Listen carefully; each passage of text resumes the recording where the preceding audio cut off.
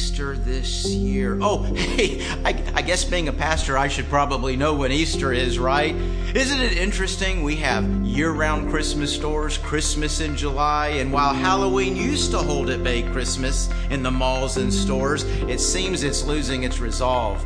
Man, we build up to Christmas for 2-3 months, and yet we often don't even know when Easter is. Well, yeah, it doesn't help that the date changes every year, but hey, Easter's our great hope, our great opportunity.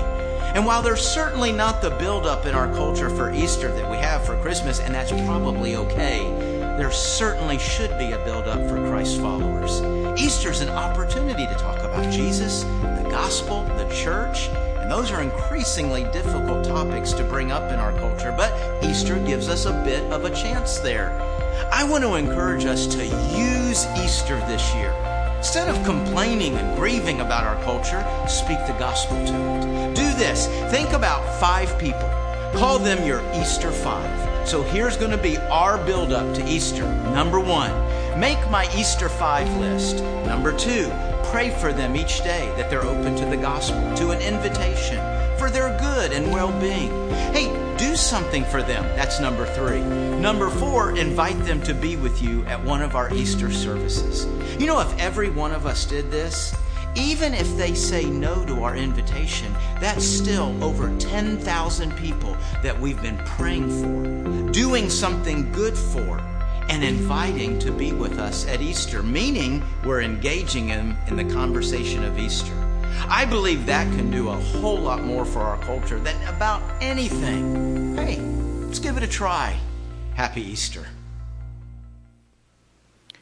Man, there's something I like about that guy. He's good.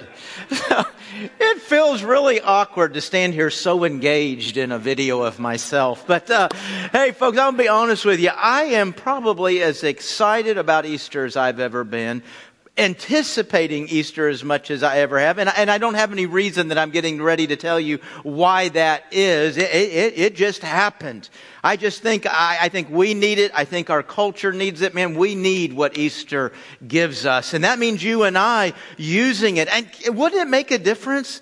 I mean, if 2,000 of us really had 5 people really were praying for 10,000 people, doing a good in their lives, engaging them in a conversation on Easter, couldn't that make a difference? Man, as much as that is, and I want to encourage you right now to begin doing that and putting that list together. I want to ask you to do one other thing with me, one other thing for me. Would you join me in praying for 100 people to come to faith in Jesus Christ and follow Him in believer's baptism, but between today and the end of April, kind of through this Easter season. Now, the end of April is beyond the Easter season, and honestly, folks, I mean, don't we pray? Don't we hope people are saved here every single Sunday? But man, let's just focus our efforts as a family to believe on God for something big, whether He uses this Easter 5 or whether it's what's going on in our services, that people are getting saved, that God would visit this place over the next 7 Sundays, and that we get to see a mighty work of His for saving people. Amen? Amen. Let's do. Let's just stop right now and commit this to the Lord, okay?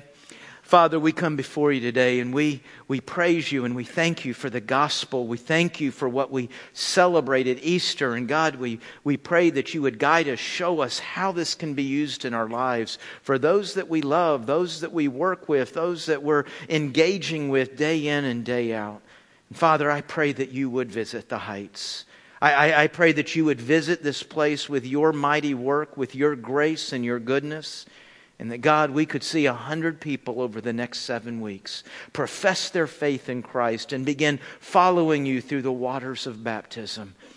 God, I pray that not only do we pray for this, look for this, desire this, but I pray we're open to how you might use us in bringing this about. Lord, some of these 100 could be people we love, people we know, people we relate with day in and day out. God, may this be our heart and our desire, and we lay it before you. We ask this in the name of Jesus Christ. Amen. Amen. Well, listen, I want to start this morning by having you maybe think of, in your mind, in your opinion, what is the most important belief in the Christian faith? If you were to say, here it is, one belief, one sentence, this is what's most important. What's the first thing that comes to your mind? You know, as we maybe start to try to think through that, I think how we answer it kind of depends on where we start from. You can kind of take several angles at trying to answer this question, and that might lead us all to different places. You know, maybe if you kind of start with an Answers in Genesis, if you know that ministry and kind of their teaching, you might say, well, whatever it is, it comes out of the first 11 chapters of the Bible. Because the rest of the Bible is based on what happens in those first 11 chapters. We learn there's a God. He's the creator. We have sin. It needs to be resolved. And so you might trace it back to something like that. Somebody else might say, I think maybe the most important doctrine, the most important belief is the Trinity. I mean, you got all these world religions out there. And doesn't the world think they're all the same? All basically the same. And yet the Trinity, now that's what really distinguishes us. Christianity is a monotheistic, a one God religion, but the Trinity kind of distinguishes us from those other monotheistic religions like Islam and Judaism. And it certainly distinguishes us from polytheistic, a lot of gods, multiple God religions like Hinduism. So, Trinity's the most important. You know, the truth is we could probably go on all afternoon. I mean, we could just think through different ideas and different things. Well, if you have this, you've got to have this. What's the most important? Now, I probably should say that the Bible doesn't actually ask us to do this. Nowhere does God say, hey, could y'all get together, come up with a list of beliefs, and then vote on the most important one? We don't have to identify a single belief or say it in a single sentence. But you know what's interesting? Paul kind of does that. He doesn't do it, I think, for a theological reason that you and I can kind of prioritize and order the importance of beliefs. I don't think that's what he's doing. I don't think he's trying to say, hey, if you're going to start somewhere in the Bible, start here. He kind of has this real practical reason that he kind of labels this one idea as being really significant. Let me show you what he does. Look up here on the screen. 1 Corinthians 15, he says, for if the dead are not raised. Now, I wonder when I said, what's the most important belief, how many of us first thought of the resurrection? I mean, I'd say that's pretty important. I'd say it's pretty cool. I don't know that I would have put it like in my top 3 or anything. But look at what Paul says here. If the dead are not raised, not even Christ has been raised. And if Christ has not been raised, your faith is what? Futile.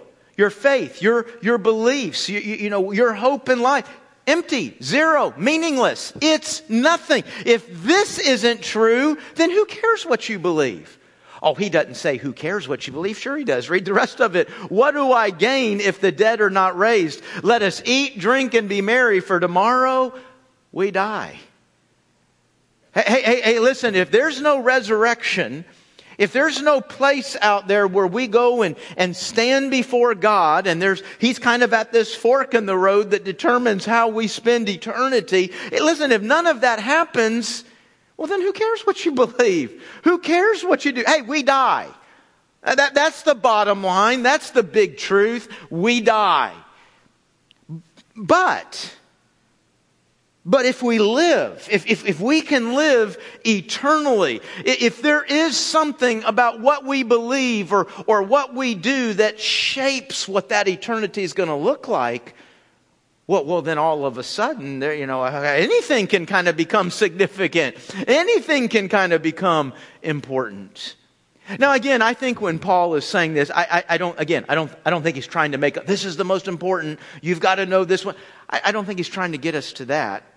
I do think he would say to any Christ follower, listen, if there's one belief, if there's one thing you grasp, one thing you hold on to, one thing you can defend, one thing you want to share, one thing that is your hope in life, it's this. It's the gospel. We can be saved from sin. And because we can be saved from sin, we can be resurrected from the dead. You know, folks, we live in a world today where I think people are finding less and less hope, less and less answers in the things of this world. Now, I don't know that that's absolutely unique to our time, but I just think around in America today, I don't think anybody's happy. I'm not saying nobody had a good day yesterday. I'm not saying nobody had a happy moment, a happy experience, the emotion of happiness this week. But when you look at what weighs people down, the problems and the issues, whether they be individual or whether they be culture, I just don't see anybody walking around in America right now saying, we won! Everything in life is the way I'd want it. This is perfect. No, nobody's really saying that. I think people are more frustrated. I think they're more angry. I think there's more a sense of hopelessness. I know probably a lot of us kind of grieve where things have been going in our culture. Well, yes, on one hand we should. On another hand, I find it very exciting. I think the time is more ripe for the gospel than ever before. I think the time in which people are looking for answers. Folks, don't we as Christians, whether we're in 2017 America or 1900 China or 1347 Europe, whatever culture, whatever time, aren't we a people who can walk among anybody and say, hey, we've won? But not an exclusive victory. It's a victory you can have too. We have hope. We have answers. That's what we believe, right? As we go through this time in the next couple of weeks, folks, of looking at the gospel, I hope it emboldens and shapes us, readies us more around the gospel than ever before. Because I think Paul would say to you and I, man, if there's anything you're going to grasp the gospel. Let's look at how he says that to us. Again, 1 Corinthians 15, but another set of verses. I want to begin in verse 1. If you have a Bible with you today, turn to it, or a Bible app, open that up. 1 Corinthians 15, you'll find that well over halfway through your New Testament, kind of near the end of the Bible there. Go past John, Acts, Romans, you'll hit 1 Corinthians. Get to 2 Corinthians. Well, obviously you've gone too far, right? Because first comes before the second. That looks confusing for some of y'all, but I'll put it on the screen next week. Okay, 1 Corinthians 15. I'm going to read verses 1 through 8, but I want you to really dial in on verses 3 and 4 when we get there, okay? 1 Corinthians 15, verse 1. Now I would remind you, brothers, of the gospel I preached to you, which you received. That's what makes us brothers and sisters. That's what makes us family. We receive the gospel. Has there been a time, a place in your life when you have received the gospel, the truth of the gospel, the good news of the gospel, the hope of the gospel? Have you received that? In which you now stand. See, not only did I receive it, but now I'm standing in it. This is how I live life. This is how life is shaped. This is how I respond. This is how I look at things. Everything. The gospel is the center. That's what I stand on, and by which you are being saved, if you hold fast. Man, you cling to it. You hold on to it. More than anything else, the gospel of Jesus Christ. Unless you believed in vain. Gosh, that kind of throws out an uncomfortable possibility there. There is potentially this possibility to believe in vain. To have what does in vain mean? It means worthless, right? If you do something in vain, that means it counted for nothing. You did it. It was a waste of your time. I mean, there's the potential here of a belief that actually doesn't add up to anything, that actually doesn't mean anything. Now, that's kind of surprising and disappointing, maybe scary. But you stop and think about it. I mean, it makes sense. It's quite possible. We've seen it. Maybe we've experienced it ourselves. You had this moment, this place back there somewhere where you went through kind of this religious experience or just kind of an intensely spiritual moment, or maybe you kind of walked through a real important religious ritual and it really meant a lot to you in that moment, and it all kind of seemed to come together, but really no sooner was that moment done than you just kind of moved on past that belief.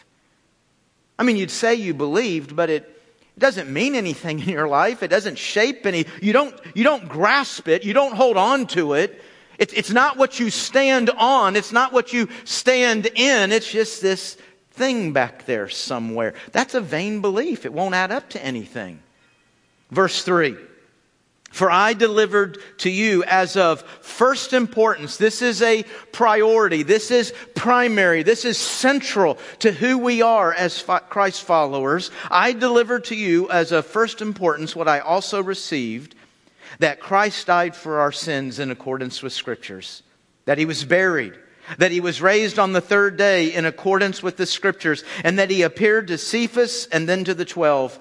Then He appeared to more than 500 brothers at one time, most of whom are still alive, though some have fallen asleep. Then He appeared to James, then to all the apostles. Last of all, as to one untimely born, He appeared also to me. I find this a bit of a unique verse in that it so distinctively sets out to define the gospel. I mean, when you read this, it's pretty clear Paul is saying, this is the gospel. You know, I think there's a lot of verses where the gospel kind of bubbles up. And I think that's the kind of the verses we tend to run to first. I mean, if somebody were to come to me and say, hey, would you share a verse with me that just really shows me the gospel? You want to know something strange? This isn't the one I would turn to first. I bet for some of you, maybe you've studied the gospel, maybe you've been in Bible studies, you've looked at this. When you think of the gospel, this maybe isn't the first passage you go to. Don't we kind of like to run to John 3:16 first? Man, for God so loved the world. Hey, that's a pretty significant truth of the gospel, isn't it? God loved. That He gave His only Son. Yeah, this idea of giving His Son, and that kind of wraps in the death. God gave His Son so that whoever would believe, hey, believe's an important word in the gospel, isn't it? Would not perish. Oh, wait a minute. You mean I'm on a road to perishing? I need to be rescued? I need to be saved? Yeah, when you believe, then you won't perish, but you'll have eternal life. Another verse I run to a lot. As a matter of fact, you hear me run to it a lot. Romans 10:9. If we confess with our mouth that Jesus is Lord and believe in our heart that God raised Him from the dead, what will happen? We'll be saved.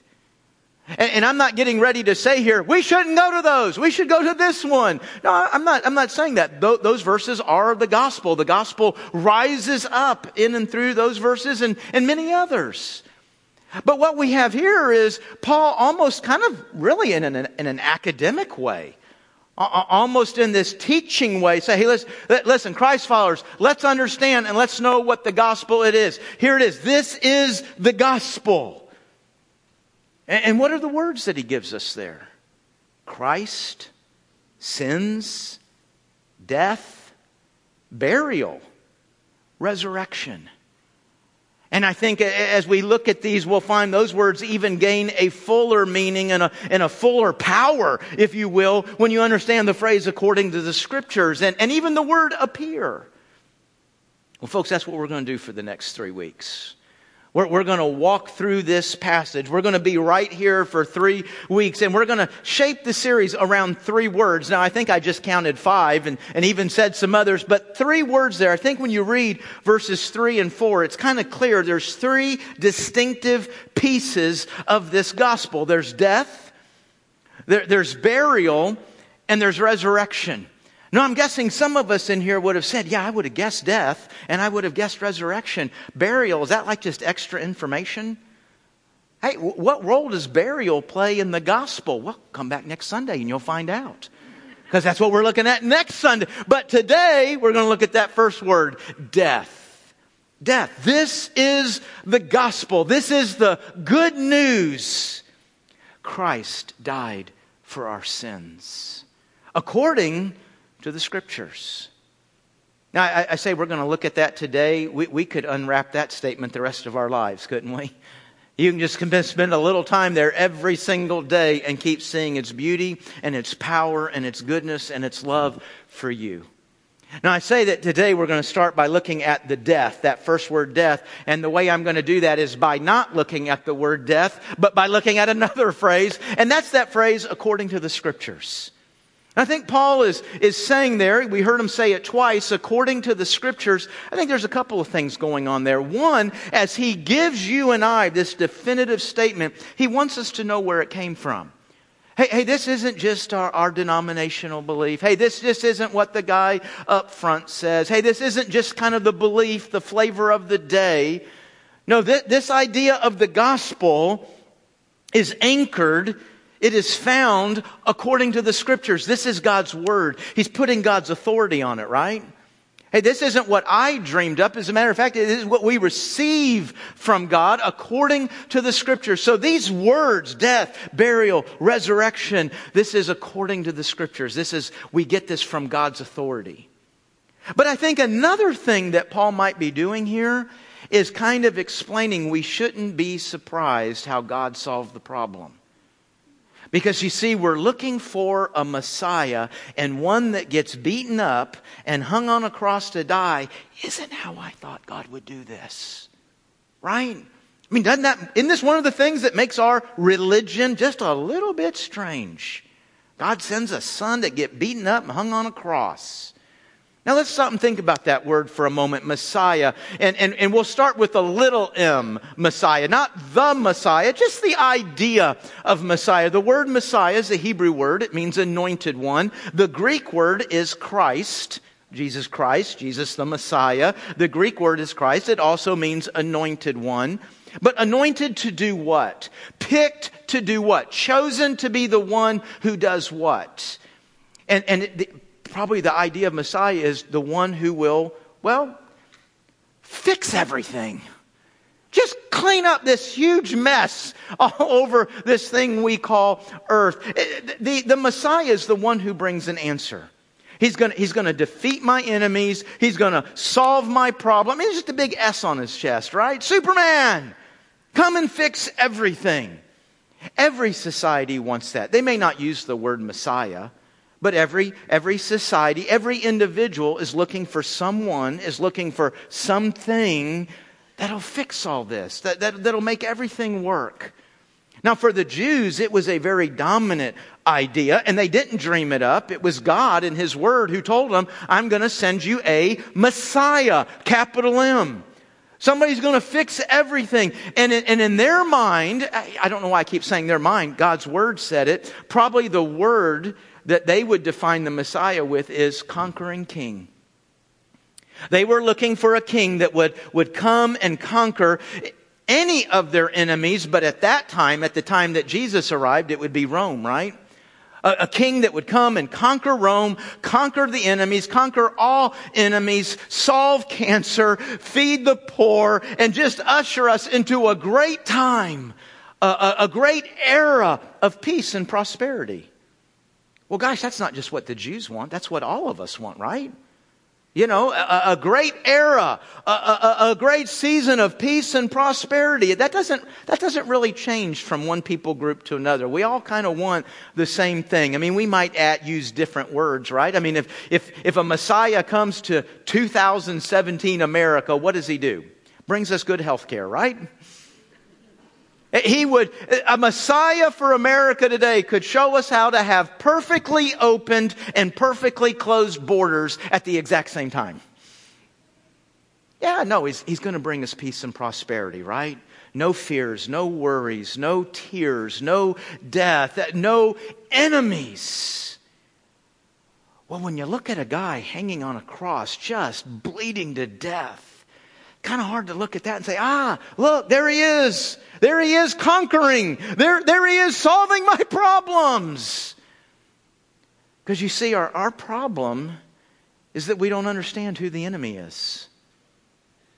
We don't understand what the enemy is that is taking peace and prosperity out of our lives. Listen, God really does want to usher you into real life, real security, real peace, real health, real healing, real strength, real goodness, real joy. God wants you to have all that. And right now, you and I tend to think, it's this enemy, and it's this health issue, and it's this financial. We've got these things that are keeping us from enjoying.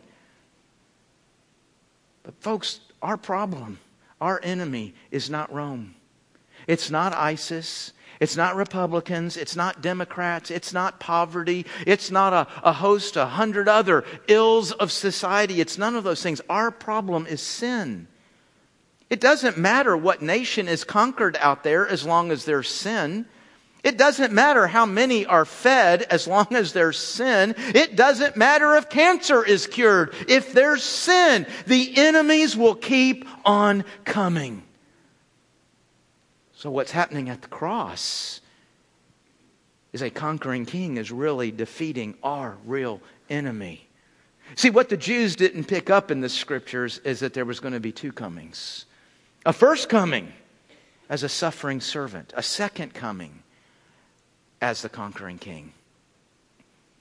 And so as you know, they've got this image in mind. Paul's trying to say, this is our Messiah. This is our great answer. He's saying, don't be surprised at how God did this. This was always His plan. It's always been in the Scriptures.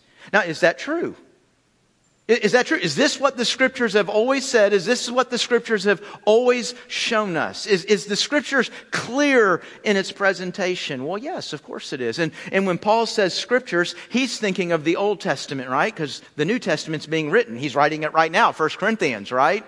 We call that the part of the New Testament. The New Testament was coming together. Some of it hadn't even been written yet. And so when he says, according to the Scriptures, he's saying the Old Testament. Well, does the Old Testament say our real enemy is in fact sin? Yeah, Isaiah 59 verse 2 says that our iniquities have made a separation between us and God. And folks, God's the real source of good. Whatever good you're looking for, whatever good you want for yourself, for your home, for America, for the world, whatever you define as good, God is the source of all good. So anything that separates me from God, as long as I'm separated from God, that's the real enemy. That's the real issue. And what separates me from God? It's not cancer. Cancer doesn't separate me from God. Another nation doesn't separate me from God. Mean people don't separate me from God. My sin separates me from God. And the Scriptures have said that the way sin is going to be dealt with, the way it's going to be paid for, is by blood, which comes from death. Very, very important verse. Jot this one down somewhere. Leviticus 17:11. For the life of the flesh is in the blood, and I have given it to you on the altar to make atonement for your souls. God said in the very beginning, here is how sin is going to be attacked. Here's how it's going to be dealt with. Really, here's how it's going to be atoned for, means paid for, covered.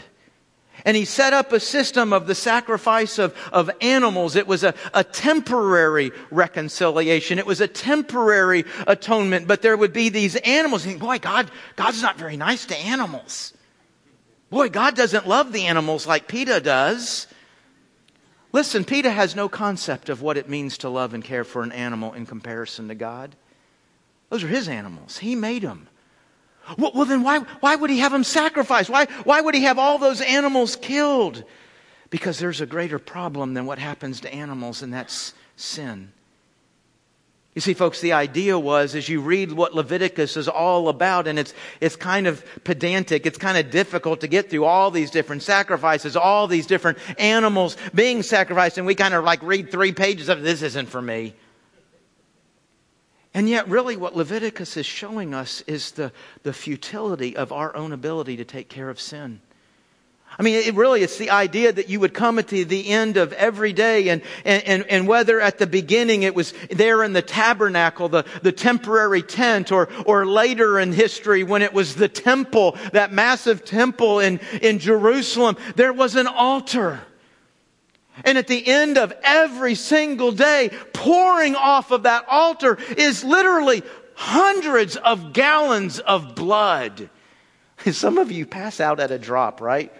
Your own kid skins his knee. You got to go sit down. Hundreds of gallons of blood pouring, carcasses all over the place. So what a horrible scene. Yeah. It was kind of to bring us to the end of every day saying, look at this. Look at the devastation. Look at the loss of life. Look at all the... Man, sin cost a lot. Man, sin's not worth it. Really, it was meant to bring us to the end of ourselves. All these dead animals don't change my heart. Yeah, sin's covered for a moment, but I'm still driven and motivated by sin. I'm still driven and motivated by myself. It was really meant to bring us to the end of ourselves, to where we had to cry out, God, how can we be saved? God, how can this sin be dealt with in my life? And God promised, according to the Scriptures, a Messiah. Yes, a conquering king. Cure cancer. Defeat the nations. But first, deal with the real enemy. A Messiah who would die for your sin. Isaiah 53 is one passage. There's a number of others. Psalm 22 is a great one. I mean, we can just keep going. But one I want to draw from right here, Isaiah 53. And as you can see by all the ellipses, I'm just pulling phrases out. I really encourage you to go and read all of Isaiah 53. It's super short. It'll take you like 30 seconds to read it. So read it 3 times. Give a whole 3 minutes to it. But listen to the ideas coming out of Isaiah 53. But he, who's he? The Messiah. This is written in the 700s BC, over 700 years before Jesus, over 700 years before Rome was crucifying people on a cross. But he was pierced for our transgressions, crushed for our iniquities. Upon him was the chastisement that brought us peace. And with his wounds, not with a big S on his chest, not with a sword and how he conquers the nations, but by his wounds we are healed. Doesn't that all of a sudden come to life when Paul says, hey, this death, it's according to the Scriptures. What Scriptures? With his wounds we are healed. The Lord laid on him the iniquity of us all. Like a lamb that is led to the slaughter, he bore the sin of many. Folks, this is right out of Leviticus. The atonement lamb, the lamb would come and our hands would be laid on the head of the lamb. And that was meant to symbolize a transfer of my sin. My sin was put onto that lamb. And then the lamb was led away to the altar where it would be slaughtered and its blood spilled to pay for my sin. But my sin's still there.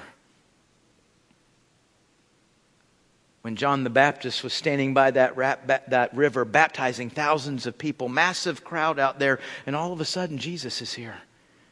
Very first time John the Baptist saw Jesus, he pointed to him and he said, "Behold the Lamb of God who takes away the sin of the world."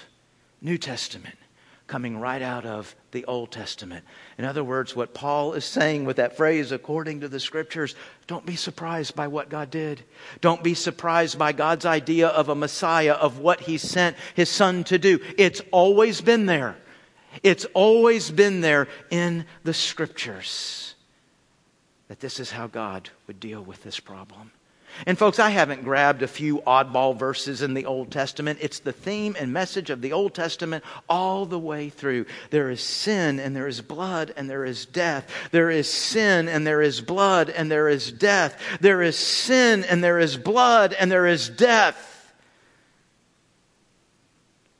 Paul was writing to the Galatians in chapter 4, verse 4, and he says this, "At the fullness of time, God sent forth His Son." That phrase, the fullness of time, means at the exact precise moment. That day, that night that you and I call Christmas was not random. Oh, hey, Jesus, Son, we might as well do this today. You got anything better to do? It wasn't a random place and time that the Father looked to His Son and said, now. No, there was something about everything going on in human history that God said, this is the exact perfect moment. You know, it's kind of interesting to look at where humanity had been and what it was coming to under Roman rule and some of the advancements and what was going on historically that God would have said, hey, we've just arrived at the perfect time. See, I might have a tendency to say, hey, God, if you'd have waited a little longer, everybody looking at Jesus would have had iPhones and we could have videoed it. I mean, that's a pretty good Facebook Live. Look, He's walking on water. This is so cool. Wouldn't that be easier to believe? I mean, we read it here. I'm like, oh, gosh, if I could see it, I would believe. You know what? Believing wouldn't be one bit easier if you could see it on Facebook Live or see it Instagrammed or anything else. Seeing has never changed anything. Hey, people saw the miracles and still sinned. There was something about that moment that made it the exact right moment. It's kind of interesting to see historically what might have been involved in a statement like that. I would imagine to a certain degree there's some of that we can't fully grasp. But here's my question as I understand that. That was the exact moment to send your son to Israel under Roman rule when they're crucifying people? See, if I'm sending my son, and just FYI, I wouldn't. There's not one of you that I would send my son to die for. Not one. I would let all of you die for my son. But I'm not sending him. But let's get past that, okay? I'm God, and this is what's going to solve the problem. And so I'm sending my son to die for you. You know when I'm sending my son? America, circa 2000. Why? Because when you deem him worthy of death, and when you send him to his execution, how are you going to do it? Lethal injection, right? We're going to do this in a way that is clean, it's quick, it's painless. I mean, hey, we're killing somebody, but we are trying to attach the word humane to it, right?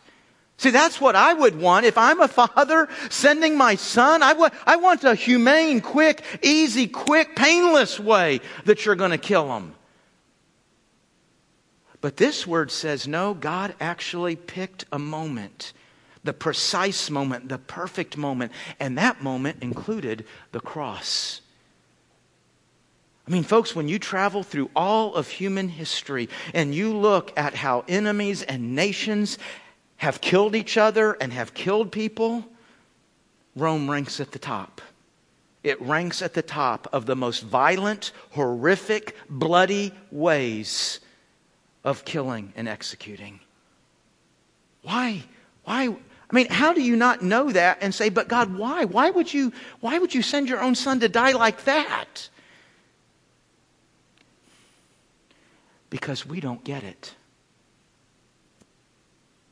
Even after 1,300 years of seeing the animal carcasses by the thousands pile up and untold gallons of blood pouring off the altar, all of that loss of life, all of that death, we still don't get that our sin's a big deal.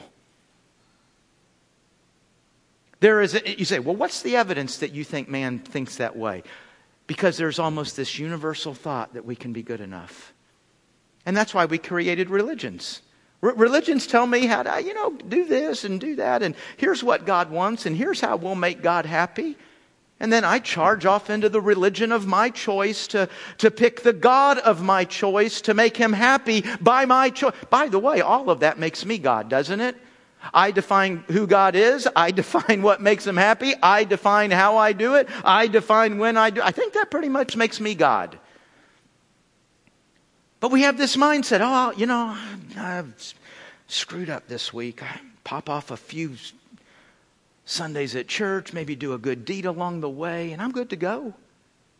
The whole idea, the absolutely universal mentality that I can cover this, that I can be good enough, flies in the face of God, mocks God and everything that he has said about our sin. Do you realize that as we look at the horror and the violence of the bloody cross, it is to absolutely overwhelm us with how bad sin is and what it takes to resolve it, what it takes to reconcile us to God. If we were to bring Christianity down to one sentence, bring the whole of our faith, what brings us to church today and why we sing songs and give and try to love each other and forgive each other. If we were to bring Christianity down to one single sentence, Christ died for our sins. His blood, his death in place of mine. Because the animals don't cover it. My money won't cover it. My good deeds won't cover it. Who really should actually die for my sins but me?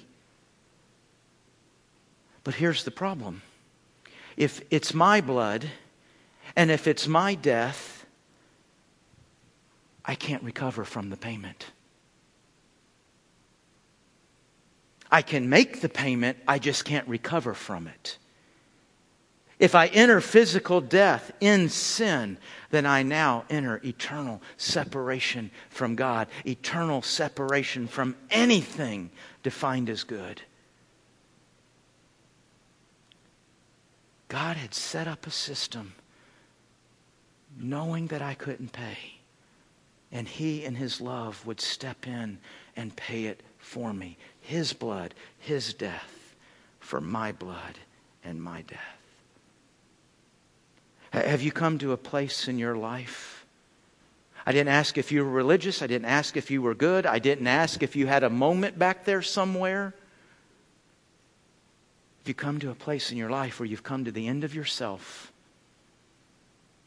and you are trusting fully and wholly, what does Paul say here? I cling, I hold fast to the cross. I hold fast to the gospel. One thing I hold on to.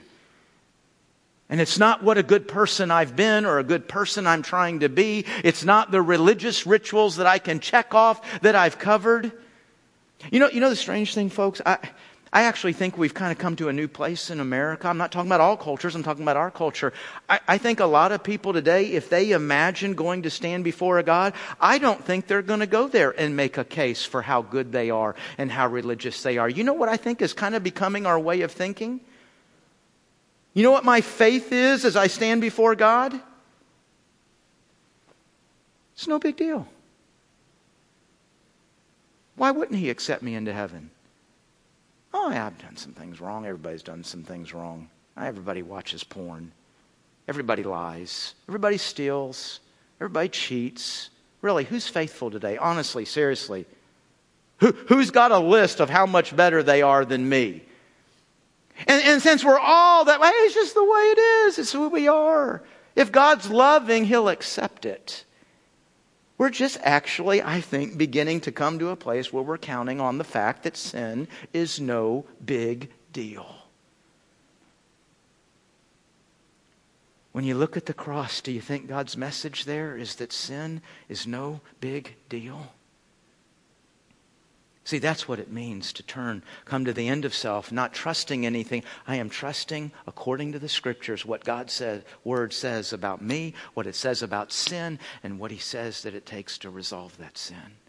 One more passage real quickly, Romans chapter 5. But God shows His love for us in that while we were sinners, not while we were doing all of our religious duties, not while we were being such good people. Quick, Jesus, run down there and die for them now because they're being really good.